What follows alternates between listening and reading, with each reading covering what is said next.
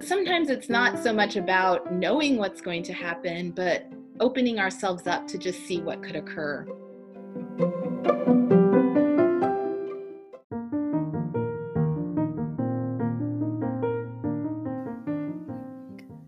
Hi, this is the Creative and Free podcast, and I'm your host, Christina Hubbard. We're in the middle of a special series right now called On Pause, Healing Words from Everyday Artists During Isolation. This is episode number 5. Today, I sit down with Patrice Gopo. She's an essayist and the author of All the Colors We Will See, Reflections on Barriers, Brokenness, and Finding Our Way. In her writing, she explores issues of race, immigration, and belonging, and her work has appeared in places like Catapult, the New York Times, the Washington Post, and she's even been nominated for a Pushcart Prize.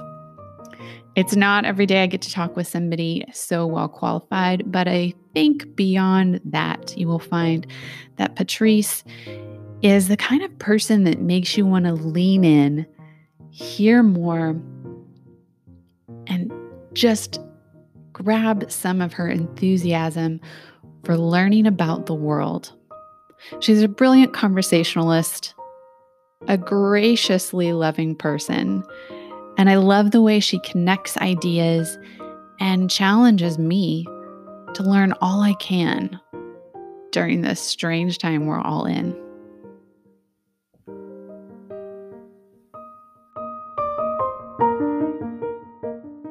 Hi, Patrice. Thanks for being with us.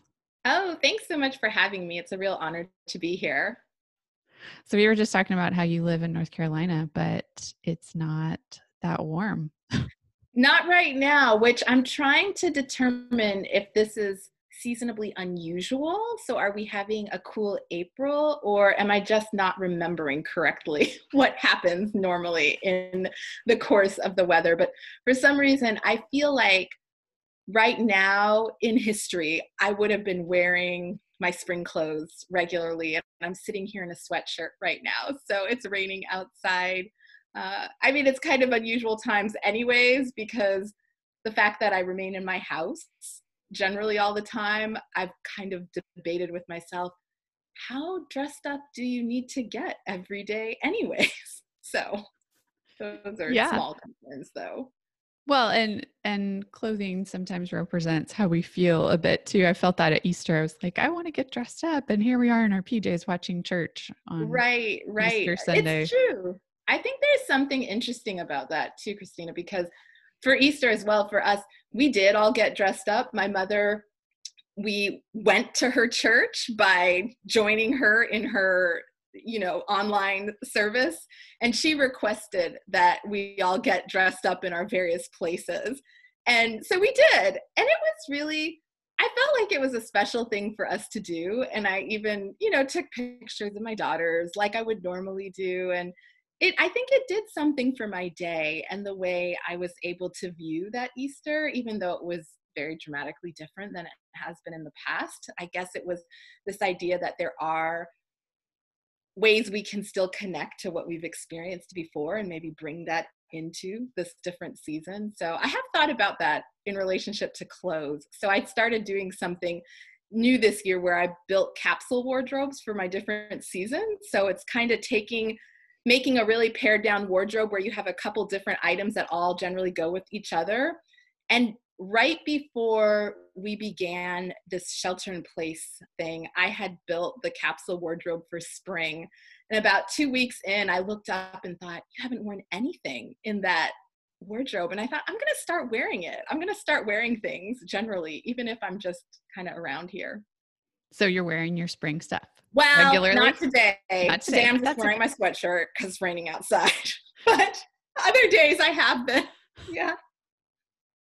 I love that. So, sometimes our outer, whatever we wear, reflects how we feel. What are some of the emotions that you have experienced during this quarantine, during isolation?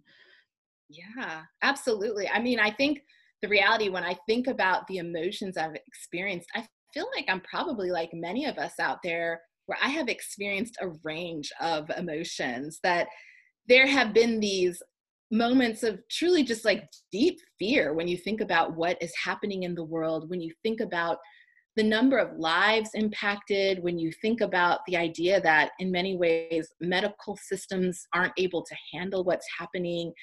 And then, of course, there's obviously that sense of uncertainty that is going on. So I think some of those emotions have contributed to just, I would say, a sense of anxiety that I didn't even realize I was carrying with me. But I felt it manifest in physical places in my body. So I think our bodies very much reflect our emotional state and what it is we might be feeling. So I have had some of those experiences. And yet, coupled with that, there's also been some very sweet moments I've had with my family. We have slowed down in ways I just don't feel like we've ever slowed down before. And we've sat with each other more. There's just been more time for telling jokes or reading books I wanted to read. And so I think, honestly, Christina, I don't know what to do with some of that tension that you feel between the reality of what is happening out there and the devastation and the horrors that might be happening. And yet at the same time, maybe on your own personal level, in your tiniest personal space, there are aspects of almost blossoming occurring. And so I think it's just a really strange thing to hold together.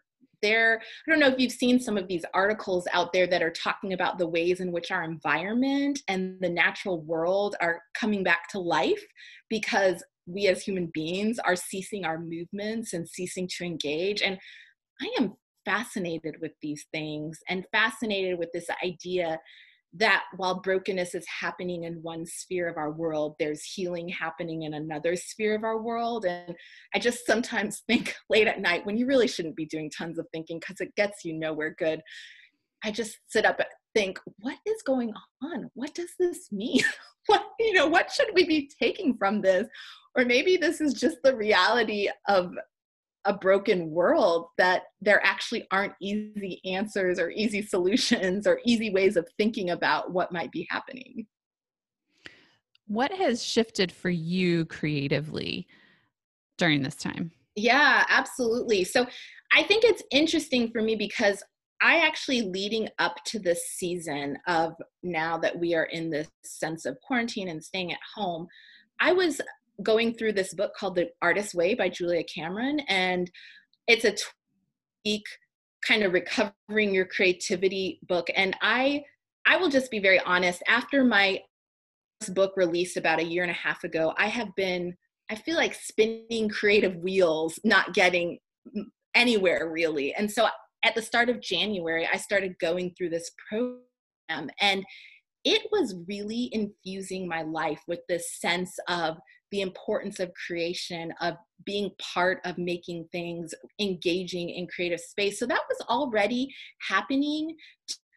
But I think one of the things, once we entered into this new phase of being part of this, global pandemic, is I noticed myself pulling back from writing, that I didn't want to write. So I was creating in other types of ways. I started getting into watercolors a little bit. I even baked bread which I don't really do that a whole lot. Just other ways in which I felt like I was participating in this idea of creating, because part of being alive, I think, is creating. And then about 3 weeks maybe into all of this, or maybe even a little less than that, something came upon me that I wanted to start writing again. And I really felt myself being drawn back into words and thinking about words and participating in the artistic endeavor of bringing words together. And in that time, as I started getting back into it, one of the first significant things I created was I wrote a poem, which we'll talk about a little bit later, which that felt very new to me. And so in a way, I felt like I was engaging with words, but in a way that was different from how I typically engage with words. So I'm a prose writer, I'm an essayist, and to write a poem, it felt almost risky to me that I'm trying something I don't really do. And yet I thought to myself, but you've tried watercolors, which you don't really do either. So anyways, all that to say, I think my creativity has been a bit all over the map, but it's in coming together, I suppose. It might be the thing I'll say about that.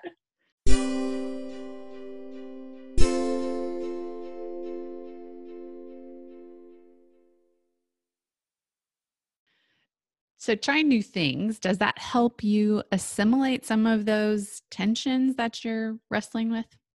It's interesting. That's an interesting question. Does it help me assimilate the tensions, or maybe it gives me an outlet for some of the tensions I'm feeling? That maybe it takes my spinning mind, and I think I have very much this mind that's just constantly spinning, and I can spin with ideas or spin with concern. And I think maybe even in the act of focusing on something you're creating, it takes all of that spinning that's happening and has some sort of place to put it and some place to focus it. And so maybe that has felt calming to me to do that, to be part of that. Because one thing I have noticed as I have continued to maybe delve into some of these different artistic endeavors and even to journal more is that those acts have helped to slow my mind a little bit. So I'm not just pondering everything that might be happening out there in the world, many of the things that I actually don't have control over and can't necessarily fix or change in this particular moment. And so maybe that's it. I think it's more that it gives me an outlet to enter into a greater form of calm and peace. That's beautiful. Are there any spiritual practices that have helped you? So I will say, well, I guess I don't know if I would call them spiritual practices, but I think they feel spiritual to me. Journaling has been wonderful for me. And so when I talked about earlier struggling to write, it wasn't so much that I was struggling to put words out there in the form of my journal, but more that I was struggling to put together essays or put together, really put to work on essays and work on my projects that are often out there. But journaling has been something I've really valued, and I have my own journal that I write in, but I also started keeping a journal, particularly for these times. Not so much that I have visions of what I will do with it, but just because I want to remember some of the different moments that have been part of the time of life that we are all living through. And I think something I've observed is that as time passes, what felt maybe shocking 3 weeks ago now just feels so normal that you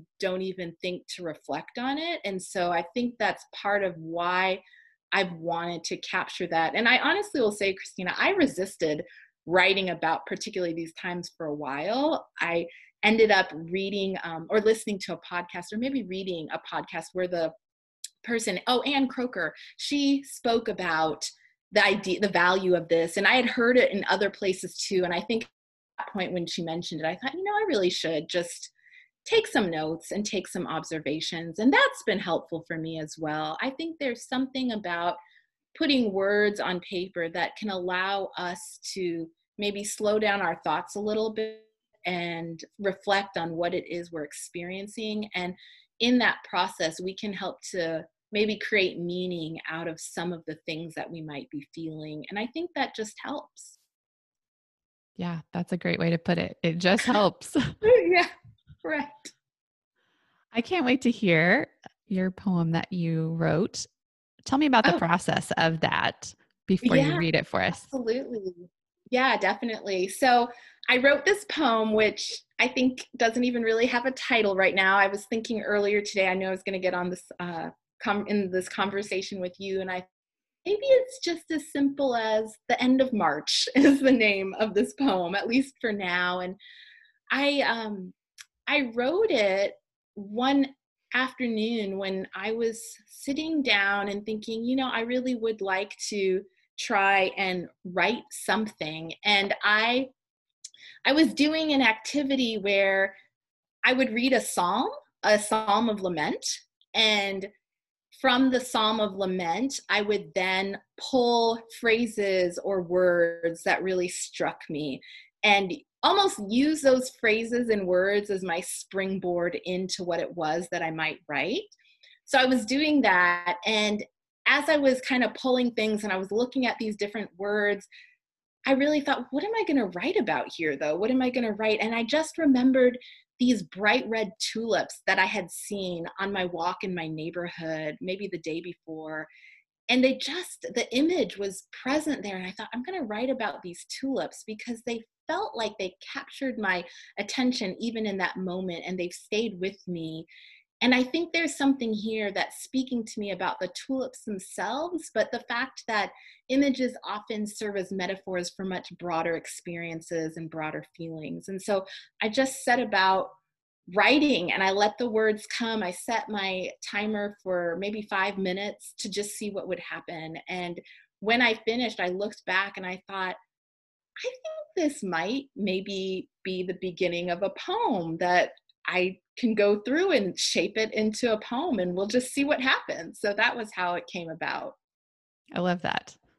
Just see what happens. Yeah, exactly. See what happens. I think that's sometimes how I feel for people who are leaning into their creativity, and we all are people who have creativity, that sometimes it's not so much about knowing what's going to happen, but opening ourselves up to just see what could occur.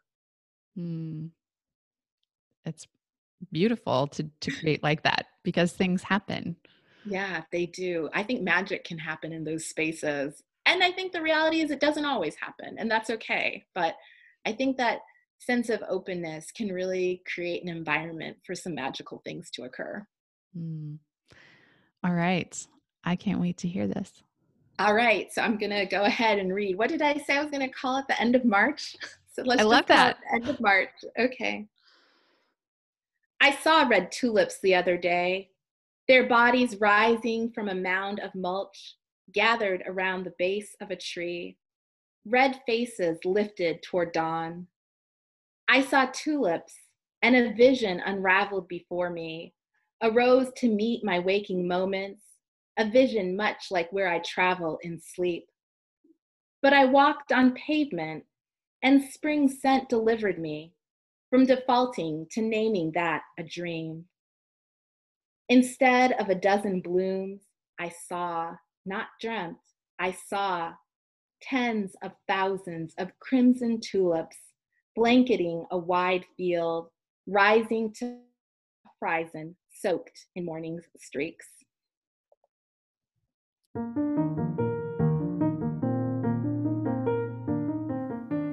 Thank you for joining us today.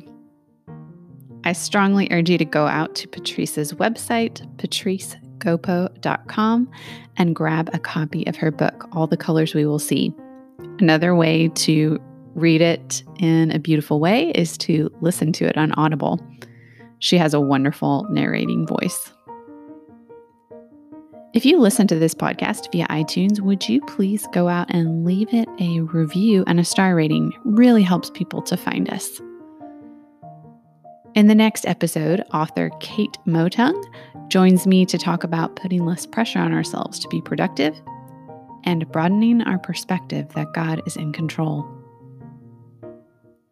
Until then, in the words of John O'Donohue, may you live this day compassionate in heart, clear in word, gracious in awareness, courageous in thought, generous in love.